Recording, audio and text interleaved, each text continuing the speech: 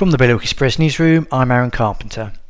Aurelian was offered the chance to operate a daily service between Guernsey and Heathrow this winter, it has been revealed. However, it's been decided that running a daily service would come at a significant cost for not enough benefit. A base jumper who leapt from one of the cranes at the waterfront has been spoken to by the Jersey police, but was then free to go because he didn't break any laws.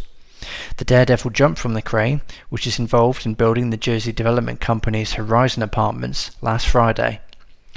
Jersey pupils using school buses will have to wear face masks from next week to help limit the spread of the coronavirus. The medical advice is that masks are strongly recommended for pupils on buses from the age of 11, unless they are medically exempt. And Citizens Advice Guernsey has sent out a manifesto to all candidates running for election, highlighting some of the common issues that people in the island are facing. The 2-page document asks candidates to address the real problems that are causing Guernsey voters to seek help from the charity. For more on these stories and all the latest news, visit bailiwickexpress.com.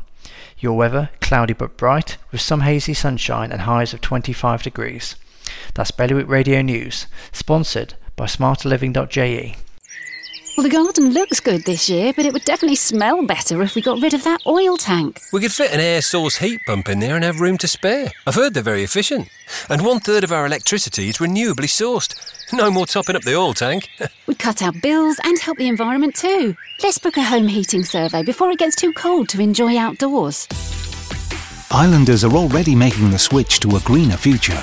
To book your home heating survey or to find out more, visit smarterliving.je.